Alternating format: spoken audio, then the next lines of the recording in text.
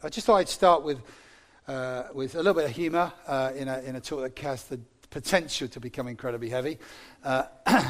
So I just thought a little bit, just a brief explanation, because a lot of the 9 o'clockers struggle with this, so I had to explain it. In the old days, or in the old parlance, someone who's a complete non-techie person, you had packages, okay? You have different packages, software packages. People understand about software packages? Different types of software packages that you got, that, and they had numbers on them, okay? So that's important as a sort of basis. Context, which is a big word today, context to what I'm going to talk about now. So this is not a genuine letter, but a letter that could have been sent to one of those tech support people, okay? And this is a letter. Dear tech support, last year I upgraded from boyfriend 5.0 to husband 1.0, and I noticed a distinct slowdown in the overall system performance, particularly in the flower and jewelry applications. In addition, husband 1.0 uninstalled many other valuable programs, such as Romance 9.5 and Personal Attention 6.5, and then installed undesirable programs such as Internet 5.0, TV News 3.0, and Football Match 4.1. Conversation 8.0 no longer runs. Please note that I've tried running Nagging 5.3 to fix these problems, but to no avail. What can I do? Signed, Desperate Woman. To which the reply is, Dear Desperate Woman, first, keep in mind, Boyfriend 5.0 is an entertainment package, while Husband 1.0 is an older, more reliable operating system. I do feel for Ellie at the back trying to translate this into Farsi. It's hard enough in English. Try to download Tears 6.2. If this application works as designed, Husband 1.0 should then automatically run the applications. Jewelry 2.0 and Flowers 3.5. However, remember, overuse of the above applications can cause a default to Silence 2.5. Whatever you do, do not, under any circumstances, install Mother-in-Law 1.0. It runs a virus in the background that will eventually seize control of all your system resources. In summary, you might consider buying additional software to improve memory and performance. You can use that at your discretion in the future. But it's interesting, really. There was a picture I would have put up of a cartoon I came across, but I couldn't manage to get it sorted, which was actually a picture of a World War II bunker, and there's a minister inside it, and his wife's calling out to him saying, why are you in that bunker? He said, because I'm preaching on 1 Peter 3, 1-7. Because the reality is that we're preaching on a passage where, as we went through it, I could feel the little wincing going on in our 21st century cultural mindsets. Certain words were a bit of a trigger, weren't they? And so that's what we're going to explore in this beautiful, beautiful letter we've been looking at. So before that, I'm going to pray. Lord Jesus, help, Lord. But thank you, Lord, for your word. Thank you that your word is true and your word is real for life as we know it. And I pray, Lord, in this short time we have together, Lord, as we explore this passage, that you would take it and its meaning and help it and help us to be applied to our lives. In your name. Amen. How many did the Bible course last year? Probably quite a lot didn't, because we've got so many new folk. So not very many here. But the Bible course is a brilliant course. I do recommend it. We did it last year as a church, and probably about 60% of the church did it. And it was looking at the overview of the Bible. Really excellent. But one of the things, if you remember, statement within it was quite an interesting quote, was this. Remember, taking the text out of context means you're left with a con. I say that again. Remember, taking the text out of context means you're left with a con. Because we need to come to context when we look at this passage. Peter is writing into an environment which is very different to ours here. In the midst of the Roman Empire, the roots of what was here was 2 words, power and privilege. Power and privilege. Everything, the hierarchy, the way it was wired up was about power and privilege. And that was the full environment that was there to maintain. And this comes as a bunch of people start following Jesus, converted to a faith where it was completely countercultural to Roman values. So opposite to power and privilege, what you have is rooted in Jesus, sacrifice and love. So you have the two things immediately at loggerheads with one another. And here we've got Christians scattered, as we read about earlier in 1 Peter 1, scattered to all parts of the empire, vulnerable in different ways.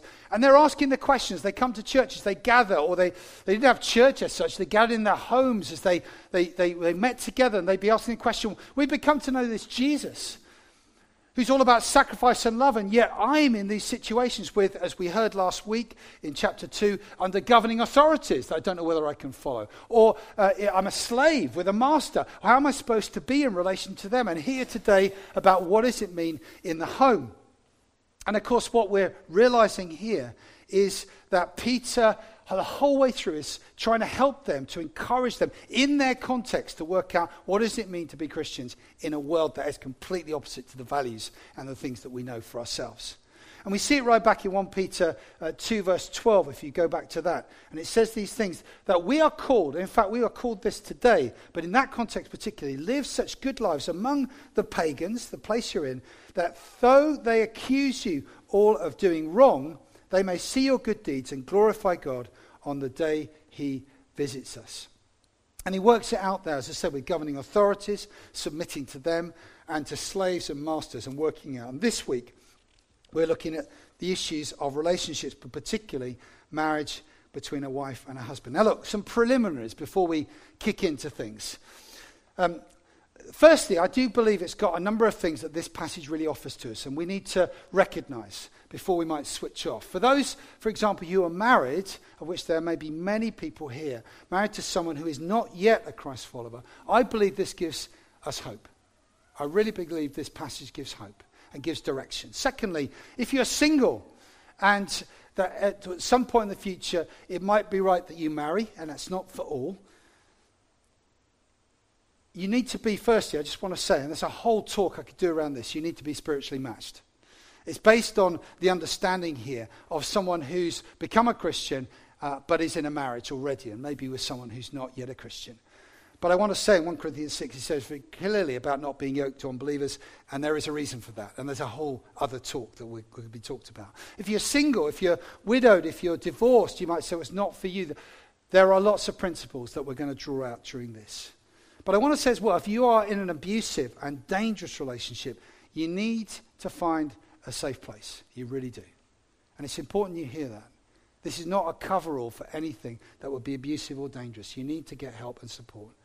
And I want to say as well that while 6 verses, you probably noticed, were referencing to wives and 1 to husbands, I did go to verse 7 first, all right? So there's lots of things in verse 7 I'm going to draw out as a husband that I myself, in integrity, have got to grapple with myself and work through in my own marriage relationship. So, back to context. The call is to live honorable lives, to actually live lives of in the midst of something completely countercultural. And I want to say what we need to park as well when we approach this. So romantic notions of marriage that we have in relation to this passage. Somehow that it's the usual levels of how we meet and how you get together and how you're married. You've got to realize in first century culture it was nothing like that. Broadly, it was an arrangement, or it would be a dynamics of family that things come together.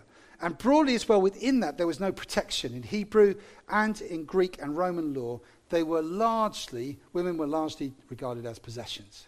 It's important to see that context because it's really important in terms of what Peter is saying to it, and actually how revolutionary, countercultural he is beginning to be here. But take this lovely character here, for example. These are some of the attitudes that were buzzing around the place, and if you're like, we're keeping this power dynamic together. This is what Aristotle, a gorgeous-looking guy up there, says. The female sex is bold, positively active for something which it desires, liable to change its mind due to poor reasoning powers and of naturally weak constitution. Plutarch, another gorgeous-looking guy, in a book called Household Chores, said this: a wife ought not to make friends of her own, but enjoy her husband's friends in common with him. The gods are first and most important friends. You see, most, as I say, marriages were based around that. And so into this context, you've got a wife who's met Jesus, who's come into the realization they are infinitely valuable to God. Most glorious reality is that when we come to know Jesus, we recognize that we are valued and we're loved. Contrary to the culture that puts us in a box and states things, and the culture that was then in the first century, but is true now, to be fair, we need to remind ourselves, women and men are loved by God equally. That is the context of the word. And you know what we need to do? When we read this passage, we have to read Scripture with Scripture. It's one thing I've learned over the years. That sometimes we can pull a verse or we pull something out of context. It has to be Scripture balanced with Scripture. And we have to look at the whole measure of Scripture in how we approach anything, particular ethical things as well. And so here we've got a situation where the wife is coming along to church or meeting up in church, maybe secretly in a house. And she's saying, I've come to know Jesus. I've become a person of infinite value. I've discovered brothers and sisters. I'm loved. I'm part of a family. But you can also imagine the husband who might not yet be a believer saying, what has happened to my wife? She's found a boyfriend and his name is Jesus. I don't say that irreverently, but the reality is that's what he'd be thinking. I've lost to this person she keeps going on about as Jesus. And that's what's happened. And she had no legal protection. She could be abused, she could be beaten, whatever. You see, the strategy, what was hidden behind those things was the reality, you see, that largely she was as a possession. They were arranged. The wife's primary responsibility was to produce male babies. Most husbands would be promiscuous, and wives were to stay chaste and have babies, particularly male babies. So what is Peter's strategy? Verse 1, if we look at that. Live a life of such beauty that they will be won over. Interesting enough, in the same way. Now, in the same way, or as other versions say, likewise, what he's saying is coming out of the end of chapter 2, where it talks about Jesus himself, who effectively submitted himself to the will of the Father to give his life and to die. In verse 24, we see there, in verse 24, it says, he himself bore our sins in his body so that we might die to sins and live for righteousness. So he's talking out of a chapter where it's talked about submission to governing authorities, to slaves with masters. And here it talks about submission. The first trigger word, no doubt, for each one of us, 21st century mind, submission. I can't believe he's using that word, submission. What is he meaning here? Is he meaning some sort of doormat? Is that what he's arguing for? Is that what he's saying? Now, first thing I want to say, actually, again, in that context, the most amazing thing what Peter is saying here is something that would have been incredibly countercultural just in the beginning. I know it's hard to imagine it when you read it, but he's talking about choice. He's saying here that they have real choices, that they can choose Christ. They can choose to live their lives. They don't need to give in to fear, verse 6. They don't need to be bullied and by others. They're given choice. That would have been outrageous to be given a choice. If you like, it's first century women's liberation. But just to unpack that, submission, what it doesn't mean, I believe here, it's firstly, it doesn't say anything. It says wives, it doesn't say wives are inferior to their husbands. You see, Jesus submitted himself to God and yet claimed, I and the Father are one, which implies equality. In fact, later on in verse 7, it talks about wives and husbands actually being co-heirs together, working together. And interesting enough, it says Christian wives here submitting to, it doesn't mean that submitting to all men, it says to your husband. So again, there's that implication there. It's not about being submitted to all men, which is what tends to be, again, supplanted from this. It's in relation to your husband. We'll explore that a bit more. As well, it's not here talking about unquestioning obedience. It's really important to hear this. Ultimately, only Jesus deserves our unquestioning obedience. So if there's any abusive behavior or an insistence to go against God's purposes, Peter very clearly states that ultimately we're submitted to the will of Jesus above even our husband. But submission is, coming into that, firstly to God himself. It talks about reverence, verse 2. and then hope in God, verse 5. And you see, again, this is where we need to balance Scripture with Scripture.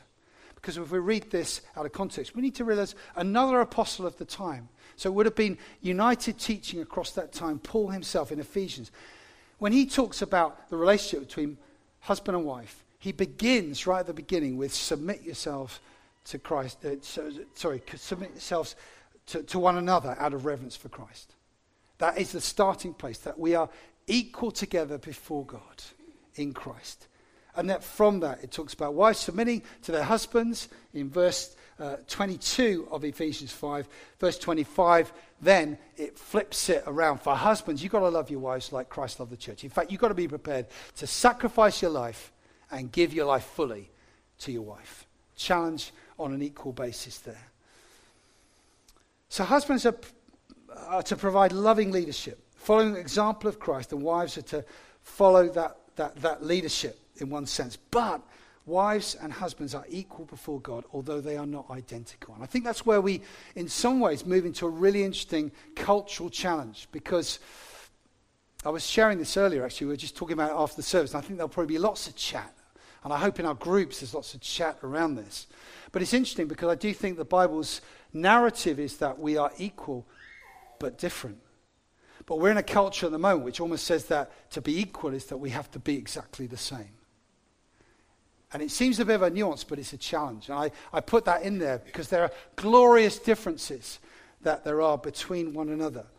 But there are things that we are equal and totally right about. So moving on, verse 3 and 4. I'm sort of romping through this a bit, aware of stuff, but keep with me. Because then we move on to these passages that will probably set up another little trigger word. It starts going on about looks, godly attractiveness. And people lump on that one, saying, so, you know, I've got to do myself up to be loved. Is that what it's saying there? Now, you see, what we have to realize, again, the context is I found myself, bizarrely, for half an hour on Google Images, looking at Romans women's hairstyles. Okay, I just admit this. Okay, now if you want to get into this, all right, there's quite a bank of women's hairstyles. So if you want to find a fresh hairstyle, go on Google and you can put in Roman women and particularly Roman wives' hairstyles. Okay, this is a selection here that might help some of you. Okay, my wife had her hair done the other day. Looks amazing. There you are. So these are some options for you ladies, if you want to go with it. They spend a lot of time. So Peter in some ways is saying, you know what? You could spend a lot of time when you're out with adornment and how you look. And then he looks at something that I've got to say is relevant to both men and women. I tell you, my sons, I've got 3 sons. I can't believe how much time they spend on themselves when they go in the bathroom. I mean, when I was a kid, it was just in and out. Do you remember that? Some of you older boys? Nowadays, they spend hours. Literally, and they say, what do you want for Christmas? I want a particular type of gel for their hair. What is happening? But the amount of time, the dangers we can give to how we look, and even in relationships we can do that and see that as what it's about. What he's calling all of us to do, but particularly in this case, he said, there's nothing wrong in those things in themselves. There's nothing wrong with designer labels, expensive clothing. It's not saying that. There's nothing sinful about them as such. But what he's saying is we can spend so much time on the externals, but forget what the crucial thing is about the inside. In a sense, what he's calling them to is saying, what are you doing in the secret place? And that's a call to all of us, isn't it? Men and women. What is God doing in the secret place? He's saying, if you are right in the secret places, if you are investing in your time in the secret place, just as it says in Samuel, God's not interested in the outward, he's interested in the heart. As someone said, a good marriage is more than being with the right person, but being the right person. And Peter seems to be saying here, inner beauty is an incredibly powerful thing. And he said to those, I suppose specifically in that situation, to those who've got people who are not yet Christians, and there may be some people here who've got not yet Christian husbands, actually to work on the inner beauty within you is incredibly wonderful and incredibly sexy. I may use that church in church. That's what he's saying there. He's saying you're called to love them, have a gentle spirit. But actually that is a precious, precious inward thing to be pursuing. So let's look at the husbands. Let's balance it out with the husbands here. Verse 7. And note again, it says in the same way. So it says in the same way, verse 7, be considerate. To submit ourselves to Jesus and all that he went through, but to be considerate. And again, incredibly countercultural. To any of the husbands who were there, what? I've got to be considerate to my wife? You've got to realize when Peter was speaking to that, was saying that wasn't in their worldview. Women were not seen in that way. But even in this powerful verse here, he's saying, you've got to be considerate. You've got to honor your wife. You've got to treat them not as objects or possessions, but as people created by God. And I think there's an incredible rejoicing of a balance. If I speak to some of you and I who are husbands, we have an incredible propensity, I know for myself, to use other things as an excuse not to honor our wives, not to prefer them, not to walk in a way that is truly uplifting of them. You know, we use things to get off the hook. We think work can do that. We think our hobby can do that. We think a whole load of other things. And Peter's speaking of that, saying, be considerate as you live with your wives. Treat them with respect. In a sense, he's saying you can talk the talk, but are you walking the walk? And we are called to serve our spouses, to meet their needs, to listen to them. All the things that I'm rubbish at so often. And the things that I know I need to work on. When I read that verse again and again and again and again and again last night, thinking, Mary, I'm sorry. I need to learn to be so much more considerate. I need to so much more seeking to respect you and bring out those things. Because, of course, in that respect, there's something really precious there. Often used in weddings, that little quote that says, a really good marriage can often be buried by a lot of little digs. And the fact is that so often the little digs, the little moments, the little things, the small things, as Peter's talking about, are incredibly powerful. The inner things, the things that we're doing, are the precious things that really make a difference into our relationships. Now here, another trigger word that might go off here is it says, and treat them with respect as the weaker partner. The weaker partner. Oh, we wince. You see, clearly it's not to do with the spiritual side of life, because he goes on to say, he says, as heirs with you of the gracious gift of life, that actually we are co-heirs of what God has given to us. But it's interesting, I mean, you know, if you watched, I watched some of the highlights of the rugby yesterday, and the girl Lydia Thompson, as she took out this Kiwi on the corner, I tell you, and the welterweight boxing champion last night. You know, it's great.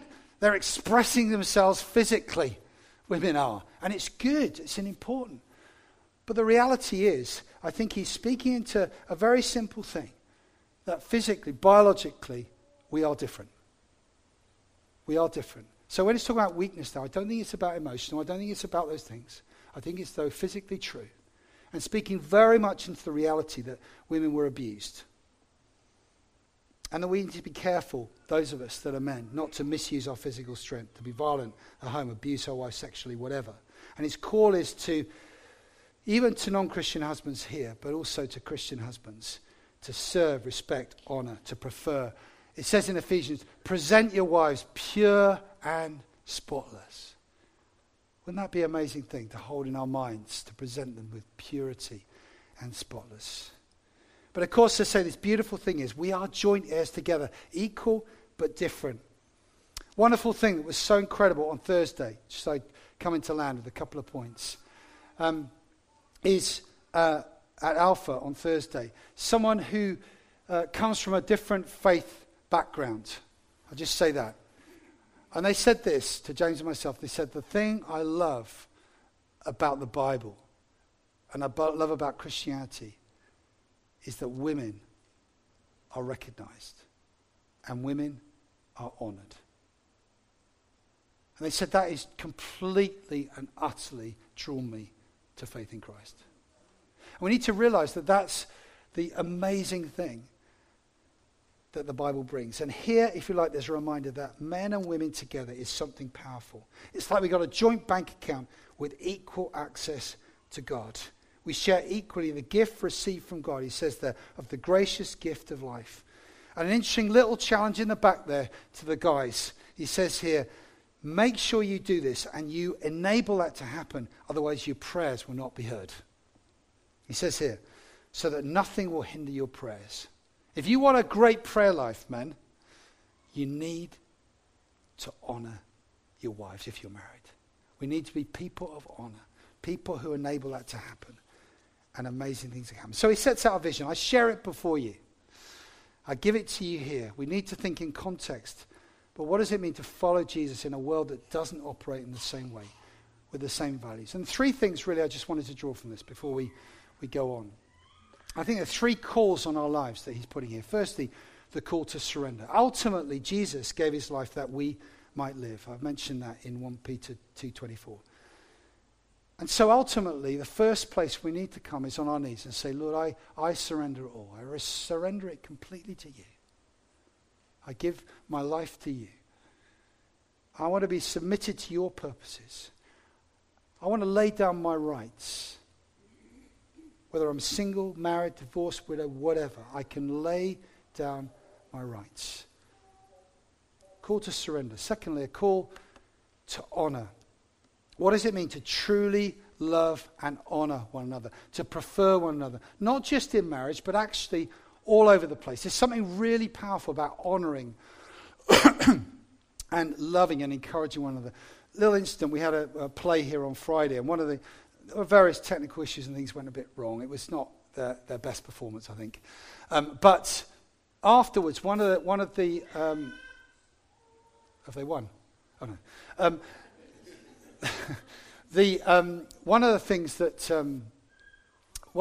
that happened was that I was just chatting with one of the actors, and I was saying to him, you know what, you are a really, really good actor. I loved it. You were really funny. At one point, he was pretending to be a vicar if you were there, and his accents and other things, there was something about him which to me cut him as a cut above the rest.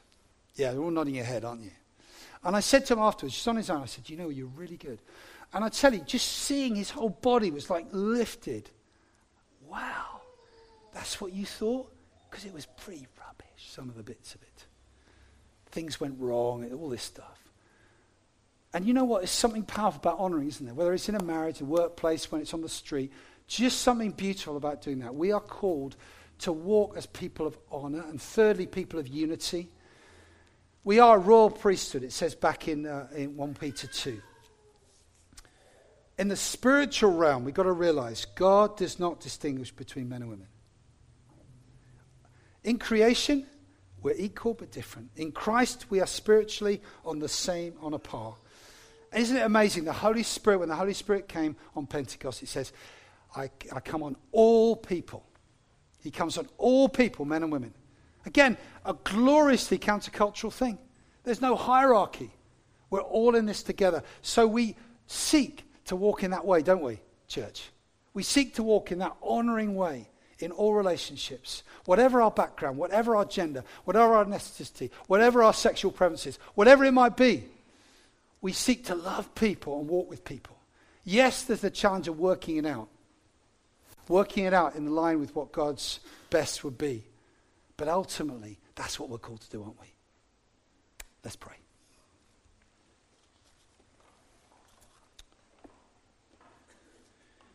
Lord Jesus, we come to you. And, we thank you for the difficult passages, the challenging passages, because it throws us on you. And, Lord, we give to you our lives. We give to you our relationships, Lord. And Father, we pray that we would be seeking to be those things it talks about in here. Living lives where we are winning over people, even without words. We're walking in purity and reverence. I pray particularly for marriages today. I pray for those who have not yet Christian husbands. I pray, Lord, that you would bless them, or vice versa.